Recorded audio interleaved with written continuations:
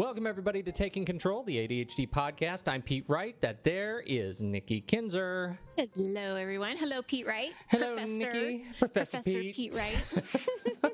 I actually had shirts embroidered. Nice. No, that's a lie. I did not do that.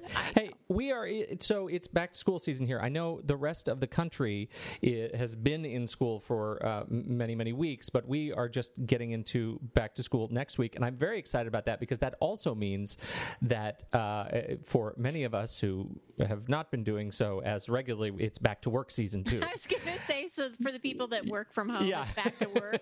Right. Exactly. Yeah. And so we're starting a September series that you have divined for us here, the ADHD in the workplace. Yeah, and actually, as I was thinking about it, it sort of actually goes well with the theme last month with college students because, after they graduate, they're looking for jobs, right? So that is the truth. It's actually a really good lean into what we're going to be talking about this month.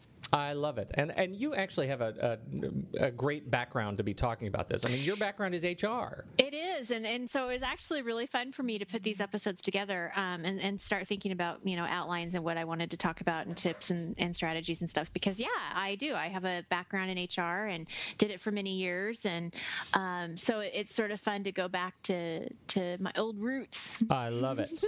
I love it. Yeah. So we've got this sort of overarching series that we're going to be talking about. We'll talk about things like interviewing and organizing your workplace and how to be really productive during the day, and then we got a good digital episode in the works for later. But today we're talking about picking the right job. Right.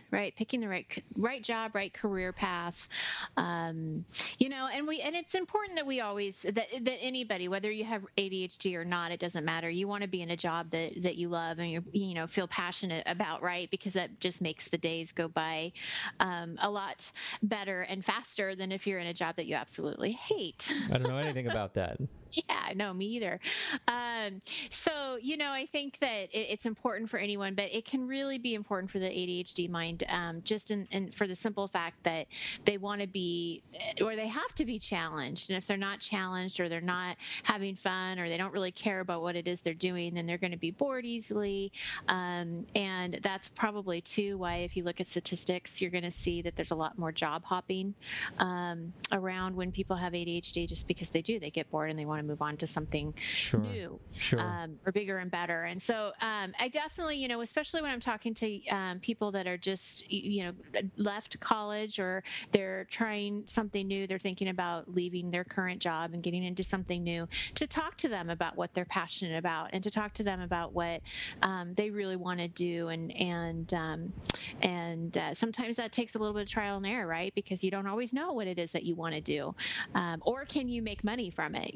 You might like to basket weave, but can you make your rent basket weaving?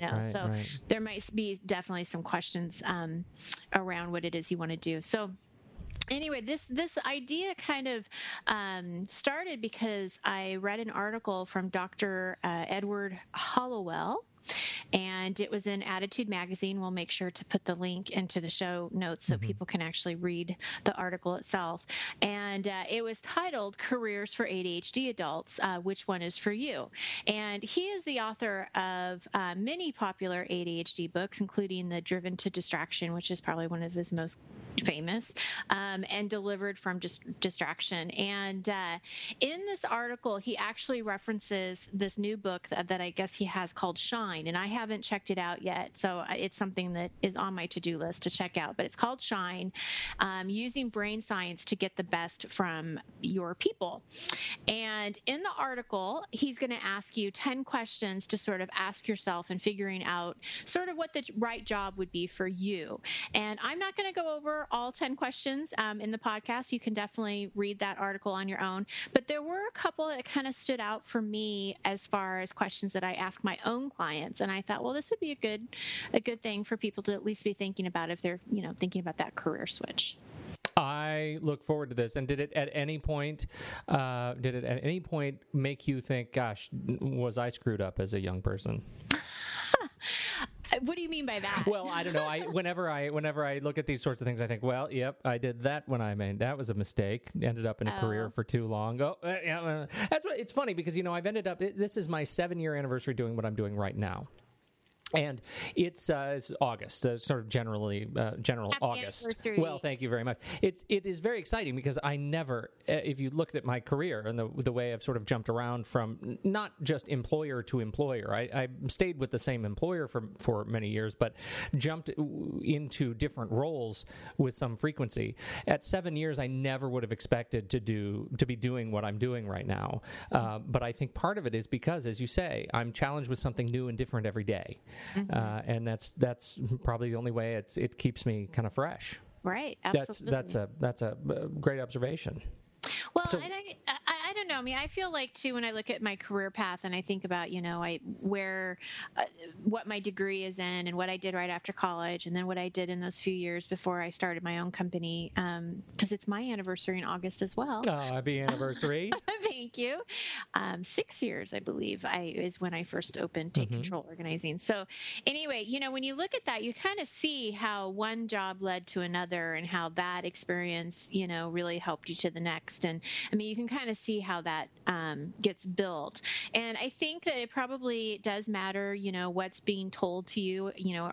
Do you have to be doing something if somebody's telling you should do something, or you should be doing this because it makes so much money, or you should, you know what I mean? It's like, I know I've met clients before.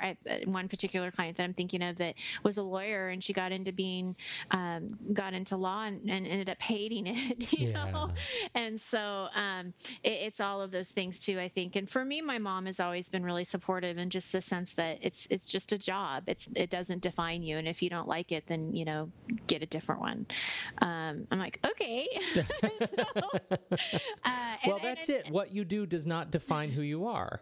No, it really doesn't. I think that it's important to find something that you enjoy doing, because that's how you're spending your time. And that's really the bottom line. I mean, when I talk to my kids about career choices, and they're young, I mean, but we still talk about that how important college is and all of that. But I'll be honest with them and say, it's just important that you do what you want to do.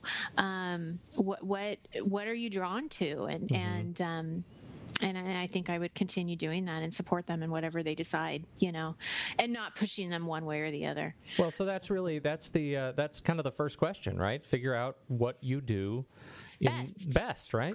Yeah, and what he goes on to say is, you should be spending the majority of your workday doing what you do best. Many people spend too much time trying to get good at what they're bad at instead of getting better at what they're good at. And I see this all the time. Even just in coaching, it's really easy to kind of focus on the challenges, but not always focus on the strengths. And so, as a coach, it's important for me to pull out those strengths for people. And it's the same thing when you're picking out a career. I mean, what is it that you're good at? And what do you enjoy? And let's use that as a base rather than, well, I procrastinate, or I do this, or I do that. Let's get that negative stuff out and just focus on what you feel. Are you good with people? Do you feel like you relate to people? Can you read people well? I mean, those are the things that we want to start asking. And the things that you don't like or you're not good at, then depending on what kind of career they're in, I'll always ask, is there a way to delegate the things that you don't like so that you can focus on what it is that you are really good at. Right. So yeah, that is a huge, big piece that I talk with my clientele. And I think the next question I think is great. What are you most proud of in your work life? And what he is going on to say is that this answer could be another tip off about what you should be doing, because you're really digging into kind of past experience, and it's easy for us to kind of forget what our accomplishments were and just, again, focus on those challenges. So this is a question bringing out, what are you proud of? Where did you persevere? Where did you beat the odds? And talk about that. So I think that's a great avenue. And that gets to a set of tools we could talk about, which is this, how do you catalog your own accomplishments? Like, how do you keep a journal, a diary, or Evernote? Like, what is it that you do when you write a great report? Do you keep a copy of it so that you know that you got great feedback on it, or you won a sale, or you to put together a great piece of code? Like, how do you keep these things, fresh and in front of you, so that when you are feeling low, when you're feeling down, how can you go back to these things and say, gosh, I've really done good work and I'm really proud. And when you're rudderless, you're directionless, you say, this is when I was happiest and most proud of my work. That's a whole different muscle. Well, and you almost do have to document it, right? Because the ADHD mind is going to forget it.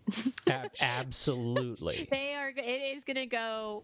It's going to come to you, you're going to see it, and then it's going to go away. Yes. You're never going to go back to it. So yeah, I think that documentation and all of those examples that you said are great, and you really should document it so that you can go back and remind yourself. Absolutely. Yeah.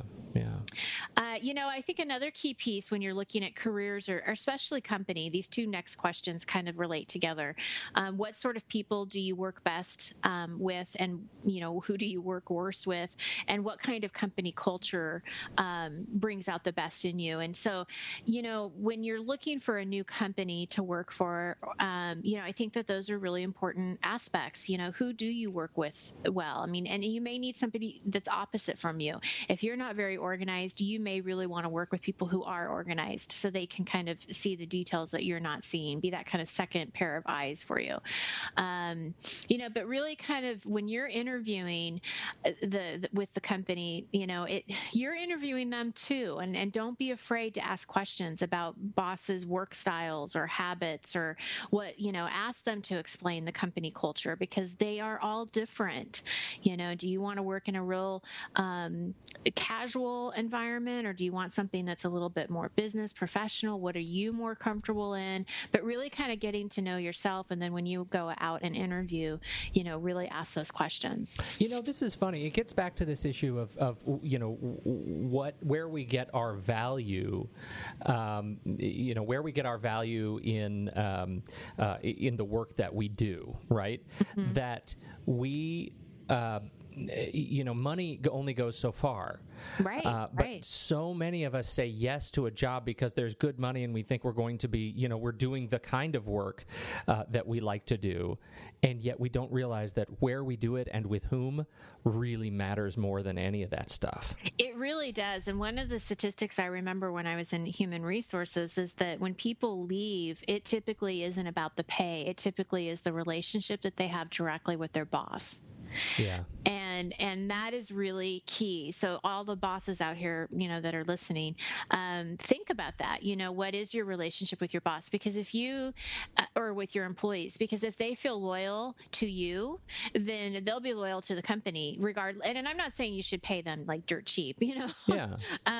But that is something that, it usually isn't the pay that takes people away. It's definitely the relationships and the environment, and all of that stuff is really important. Well, and I love the way you put that too. It's this idea that you can take ownership of the environment and the culture, and in the interview process say, look, I'm glad you're going to pay me for the work, but the the really I could do a lot of things with my time, and I value it. And so in addition to a fair wage, I also, I want to make sure this is a Gene's kind of place. I want to make sure it's the kind of place that, I have this experience in a past life with people who came in and expect and really wanted a casual workplace, but we weren't, and for this individual, that all boiled down to the fact that it was only last names and initials in email addresses. And mm-hmm. this person was so fixated on the formality of last names and email addresses, right, that they end up being absolutely miserable and ended up kind of working their way out of a job. Mm-hmm, mm-hmm. So. Yeah, anyway. Absolutely. You got to know that stuff, and it's okay to ask. Yeah. If you're going to be in a new department, who am I working with? How long have they been with the company? What are their roles? How do they relate to mine? I mean, these are all questions you want to ask, and we'll talk a lot more about interviewing when we get to that episode. But don't be afraid to ask those questions. Yeah. And I know I have done so many interviews in my past HR life that I always appreciated those questions. And in fact, when one of the biggest pet peeves I've had is when people didn't ask, because I'm thinking, do you even really care?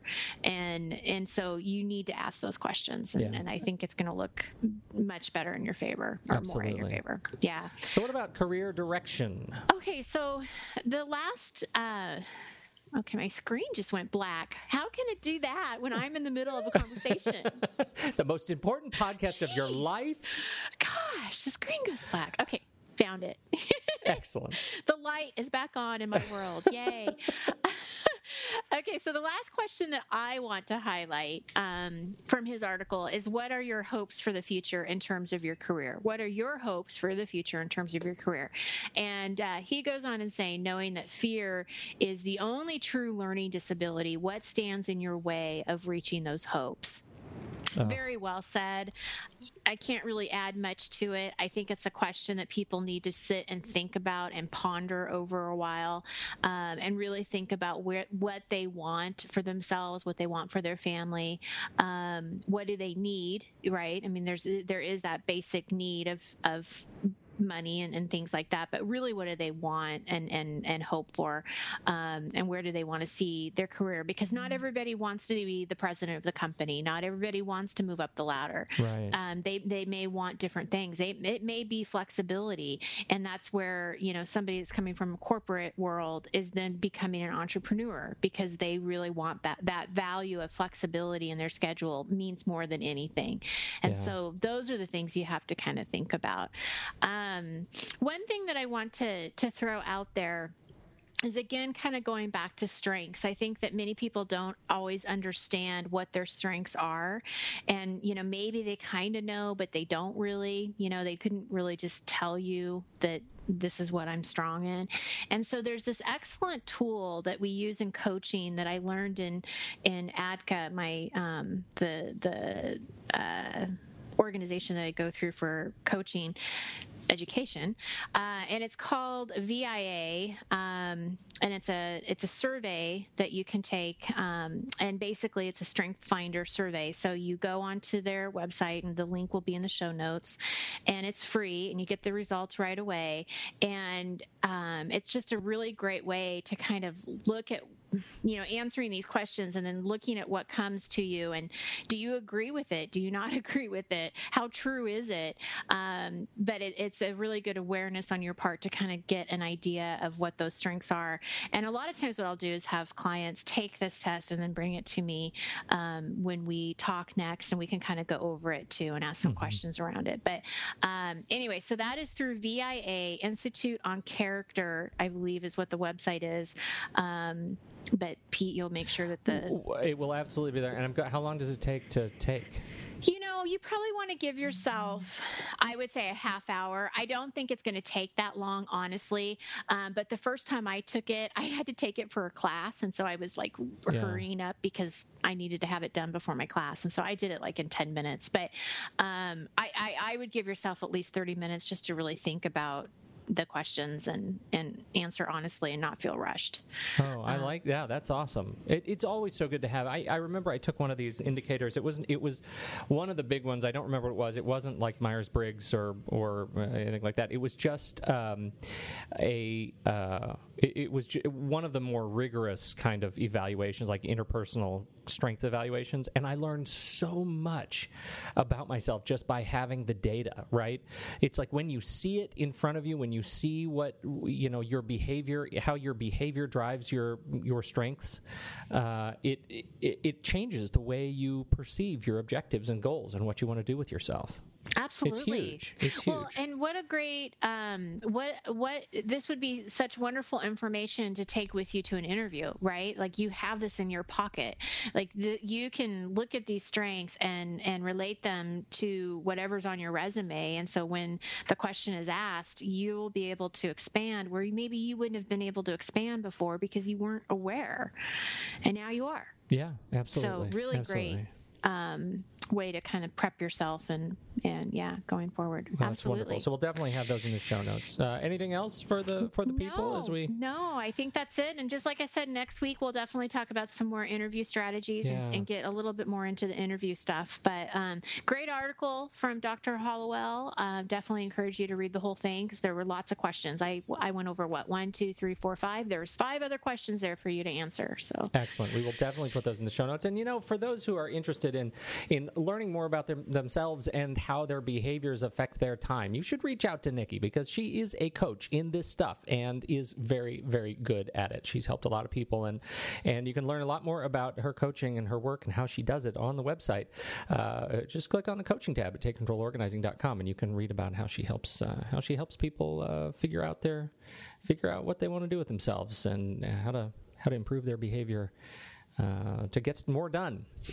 Hey, thank you everybody for jumping in, listening to the show, and we certainly appreciate it. You know what we would really appreciate, and we haven't asked for this in a long time, but if you could leave a kind comment or two on our iTunes page. iTunes, it's still the number one place where people find this show, and the more comments and ratings, positive ratings that show up for the show, the higher our show shows up in search results. It's just the way of the world. So it really helps us out if you could share what you think about what we're doing, and hopefully that we're helping you, or you recommend us to a friend.